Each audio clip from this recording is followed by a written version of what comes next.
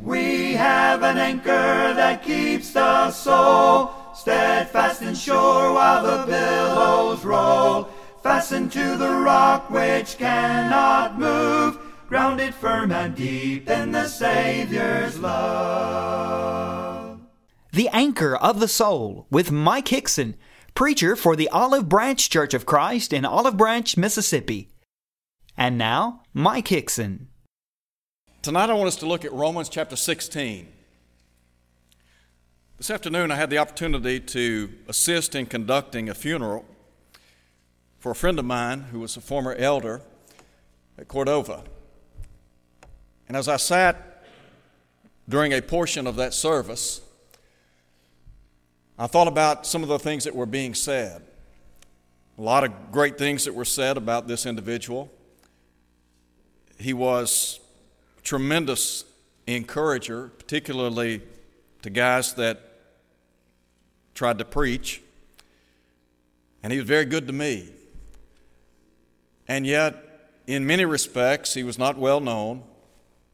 Not many people would know his name. And yet he found his niche and became a servant in the kingdom.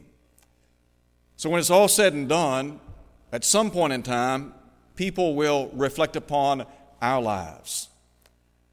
What are they going to say? Ultimately, God knows the full story, doesn't he? God knows everything. And so when it's all said and done, hopefully and prayerfully, what will be said of us is that we were faithful. Tonight I want to talk about a lady. Typically, when we study characters in the Bible, whether it be the Old or New Testaments, we accentuate some of God's great servants, and specifically I'm talking about male servants. But there were a lot, and there are a lot, of great female servants. Many ladies have literally been the backbone of a lot of congregations. Brother Billy knows what I'm talking about. Congregations that may be few in number, and yet there's always been this nucleus of Christian ladies that have held things together. Not a lot is known about this lady that I want to talk about tonight. Her name is Phoebe. And she was a member of the church in Cenchrea. Cenchrea was located east of the city of Corinth. It would have been west of Athens. Of course, Corinth and Athens, well known to many of us today. And yet she found a niche in that church, and I think did a lot of good. Interestingly, there's not a lot said about her, but what is said, I think, is remarkable.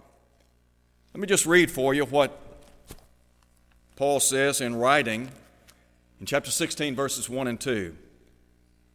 I commend to you Phoebe, our sister, who is a servant of the church in Cenchrea, that you may receive her in the Lord, in a manner worthy of the saints, and assist her in whatever business she has need of you. For indeed she has been a helper of many and of myself also. Let me just talk for a minute or two about, first and foremost, here was somebody that was a sister in the Lord. And not just in the Lord, but in the Lord's work. And as I think about the statement made by Paul here that she was a sister, of course that reminds us of her relationship to God the Father. One of the great things about Scripture is it has a lot to say about the relationship that we forge with God through our obedience to the gospel. The Bible talks about how God has showered His love upon us.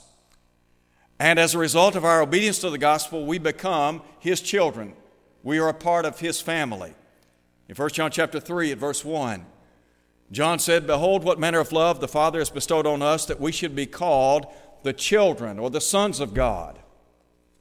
Here was a lady that was a child of God. And she, like those of us that have obeyed the gospel, we are people of like precious faith. There's this unique tie that binds us all together. And to think about God as our Heavenly Father and somebody that genuinely cares about us. And His love and grace and compassion are evident. We can read about that over and over again. And then I think about not only her relationship to God the Father, but her relationship to God's family. First, there is this vertical relationship that we enjoy with God. When we obey the gospel, God becomes our Heavenly Father, doesn't He? But then there is this horizontal relationship that we sustain with one another. Have you ever thought about what a great blessing it is to be a part of the church? There are a lot of corporations in this world, and some of you probably work for some stellar places. And they have, no doubt, tremendous reputations in the community. Some corporations are known as employee-friendly. That's a great thing. But to be a member of the church that Jesus died and purchased with His blood, to think that we are a part of God's family, and to think about all the great blessings and favors that we enjoy in the context of that spiritual relationship. In Acts chapter 2 at verse 42, Luke tells us that the early church continued steadfastly in the apostles' doctrine and in fellowship, in the breaking of bread and prayers. This lady was blessed. She was fortunate to be a part of the church, to be a part of God's family. I hope and pray that none of us take for granted the blessings that we enjoy in Christ. I think about the blessings of being a Christian. When my dad was born, his mother had TB. My dad was born in 1933. His brother drowned at the age of 15 in 1935. About a month later or so, if I recall correctly, his mother died. My dad said he never knew his biological mother. When my dad was 11, my grandfather married the only lady that I ever knew as my grandmother on his side. And the beauty of that relationship is she brought the truth to our family. She was a member of the church. So I am a product of that union. And I think about all the blessings and favors that I enjoy in this life, and yet because of that one special union, I had the opportunity to grow up in the church, to learn the truth of God, to be baptized into Christ, and to become a part of the church of Christ, the church that wears the name of Christ because it belongs to Him. He built it, He bought it, and so it belongs to Him. And so I am a gracious recipient of that relationship. I would hope and pray that we never take for granted the blessings of being a part of God's family. So she was fortunate in that respect. She had, at some point in time, come in contact with the gospel, became obedient to it, and became a member of the church. Not only was she fortunate, but she had a fortune. I have no idea, materially speaking, where she stood in the world. I just don't know. The text doesn't tell us her financial status, her economic status. But I know this: as a sister in Christ, she was wealthy. And if you're in the Lord Jesus Christ and you're serving Him, let me tell you what, you are rich. It may be you don't know how rich you are. In Romans chapter 8, Paul said that those of us who are part of the body of Christ, we are heirs of God and joint heirs with Christ. In 1 Peter chapter 1, Peter talks about, based on the fact that Jesus rose from the dead, that we have a living hope. That living hope is what sustains us, isn't it? Gives us hope for the future. I mentioned just a moment ago the funeral that I attended. When it's all said and done for a Christian, when a Christian dies in the Lord, that's what they were living for. And they are looking forward to and longing for that heavenly home. That place that Peter describes as incorruptible, undefiled. He said it fades not away, and it is reserved in heaven for you. I stood at the side, or actually sat at the bedside of this friend of mine a couple of weeks ago. Parkinson's disease had robbed him of his speech, of his body movements. His wife took his hand out from under the cover and placed it in mine. And we sat and talked, or at least I talked to him. I reminisced with him. At one point during our conversation, his eyes grew wide. He began to smile. And there was a sense of clarity there that he understood exactly what I was saying. Death has now released him from that body. But because he was a child of God, and because he was living in hope of life eternal, he could go to a better place. As Paul said, to live is Christ, to die is gain. To depart and be with Christ is far better. So to die in Christ, to be a child of God, what a blessing. To be a part of the family of God. So first of all, she was a sister in the Lord, in the Lord's work. And then secondly, she was a servant in the Lord. She was a servant in the Lord's work. Let me just talk for a minute or two about her position. Look again at Romans chapter 16, verse 1. I commend to you Phoebe, our sister, who is a servant of the church in Cenchrea. There might have been a lot of other things that Paul could have used to identify this lady. But he chose, under the guidance or superintendence of the Holy Spirit, first to identify her as a sister in the Lord. And then secondly, he speaks of her being a servant in the Lord. She was a servant of the church. As a servant of God, we represent Christ. And not just Christ, but we also represent the church of Christ, don't we? So wherever we go, our calling card is, we're a servant. We are a servant of the Lord. It may seem strange to you that Paul chose to identify her as a servant. But Jesus Christ, when He came to earth, what was His purpose? To serve, wasn't it? You remember the Apostle Paul would say in Philippians chapter 2 that Jesus took upon Himself the form of a servant, being made in the likeness of men, and being found in fashion as a man, He humbled Himself to the point of death. Jesus came to serve the human family. He would say in Matthew chapter 20, at verse 28, that the Son of Man came not to be ministered unto, but to minister, that is, to serve, and to give Himself as a ransom for the many. So, you look at the life of the Apostle Paul, and Paul would identify himself as a servant of God, wouldn't he? Philippians chapter 1, verse 1. As a servant of God, he would write to the church at Corinth in 1 Corinthians chapter 11, verse 1, and he would say to those people, "Be ye imitators or followers of me, even as I am also of Christ." So if Jesus was a servant and we are to follow in His steps, and Paul was a servant seeking to follow in the footsteps of Christ, what does that say to us? Paul here is writing to a Christian lady, and he is calling her a servant. You want to talk about a compliment.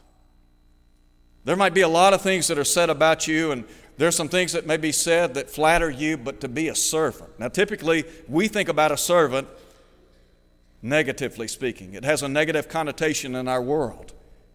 And yet, from the perspective of Christianity, it has a positive connotation, doesn't it? It carries with it the idea of one who submits to the commands of another. For example, a servant-master relationship. Jesus is the King of Kings, Lord of Lords, and we're servants. He was a servant, yes, but we submit to His will.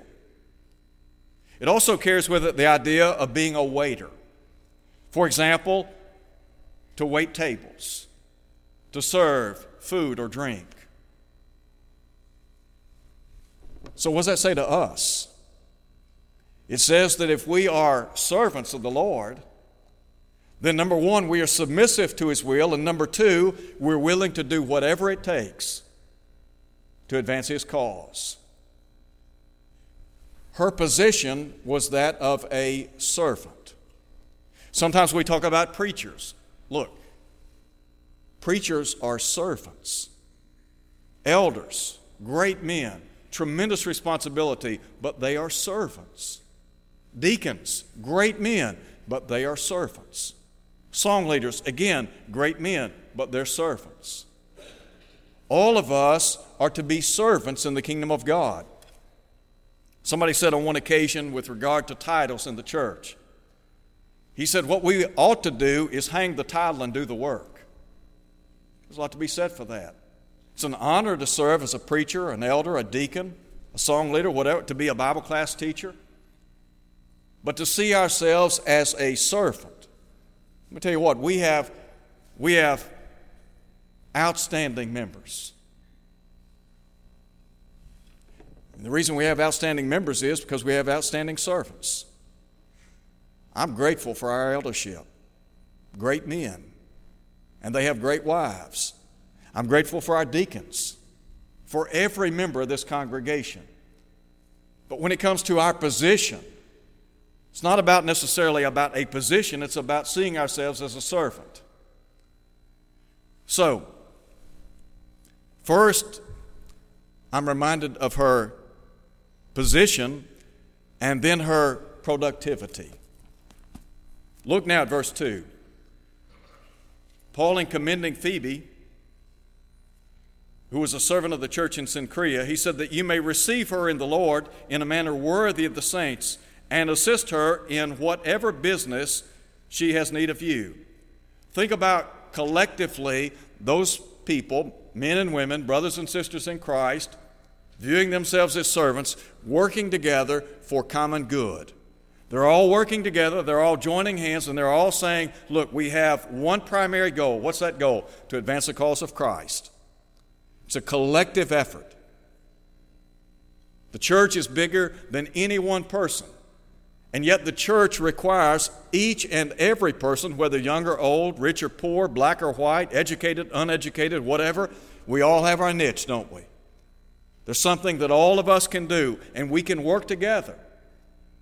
And one of the things that helps the church go forward in a positive way is if we have that mentality that, hey, we're here to serve. We're here to serve together. We're here to work together and do what we can. It's not about us getting the honor or the glory. It's not about somebody patting us on the back and talking about what a great person we are, but rather it's about us just trying to do the work of a servant. So, from the vantage point of productivity, he said, assist her in whatever business she has need of you, for indeed she has been a helper of many and of myself also. So here's what Paul's saying. Not only was she an asset to other people within the church, but Paul said she was an asset to him. Could I ask you a question? Are you an asset to this congregation? I got a buddy of mine that I saw today. He and I have been friends for a long, long time. He went to Ole Miss. He's a CPA. And great guy. Great personality. And he's always looked at things in many respects from the vantage point of assets and liabilities. Very shrewd guy. He has, as we would say, a green thumb, and it's not with plants, if you know what I mean. He's very sharp. But he looks at things from the vantage point of assets and liabilities. How would you classify yourself? Would you say that you're an asset to the church here, or are you a liability? Think about that. Are you helping to build up the cause? Are you doing what you can to be a team player, to be a team member, to advance the cause Or are you, as we would say, dead weight? Now, I don't say that to try to be mean-spirited toward anyone. But hopefully you get the point. We need to be an asset in the church, not a liability. In terms of assets, now you might ask the question, okay, so what are my assets? What do I have to offer? Well, number one, you can offer your time, can't you? Time is something that, by its very nature, is fleeting. That's why the psalmist said in the long ago, so teach us to number our days that we may apply our hearts to wisdom. Jesus said, I must work the works of him who sent me. The night is coming when no man can work. You only got a limited amount of time here on planet Earth. So Paul said, what you need to do, redeem the time. Make wise usage of your time here on planet Earth. It may be that you don't have a lot of time, but I would suspect that you have a little bit of time to offer in the kingdom. Surely you can carve out a little bit of time to help the work of the church here. That's one asset that all of us, hopefully and prayerfully, have to offer. A second, our talents. We have a lot of talented people here. And sometimes we have talents that we have never uncovered. They remain hidden. You might have tremendous abilities in a certain area, but you've never launched out into the deep, so to speak, and tried to teach. But you know the Bible. You've got some time to study and prepare, and you could be a teacher. It's just one possibility. That's just one example. But think about the talents that you possess, those talents that are unique to you. I don't know what your talents may be. I know what some of your talents are. But you have some unique talents that can be used for the glory of God. Here's a lady that used her talents and her time for the advancement of the cause, didn't she? That's all we're asking. Would you give us a little bit of time, and would you give us some of your talents? Not too much to ask of any person. There's a third thing that I would classify as an asset. This is something that all of us know a little bit about, our treasures. That is our material possessions, our money. We can use our time for God. We can use our talents for God, and the treasures that we have. We give on the first day of the week for the purpose of doing what? Hopefully and prayerfully, lifting the name of Christ up in this community, and not just in this community, but around the country. There are two parts to the Great Commission. There's the going and the sending. Not everybody can go, but we can send, can't we? Remember, Jesus said, go therefore, make disciples of all the nations. I can't go to a foreign country. Maybe I need to restate that. I could go to a foreign country, but I choose not to go to a foreign country. Maybe that's the way I ought to say it. I had a friend of mine said one time, he said, I don't go outside the continental United States for anybody.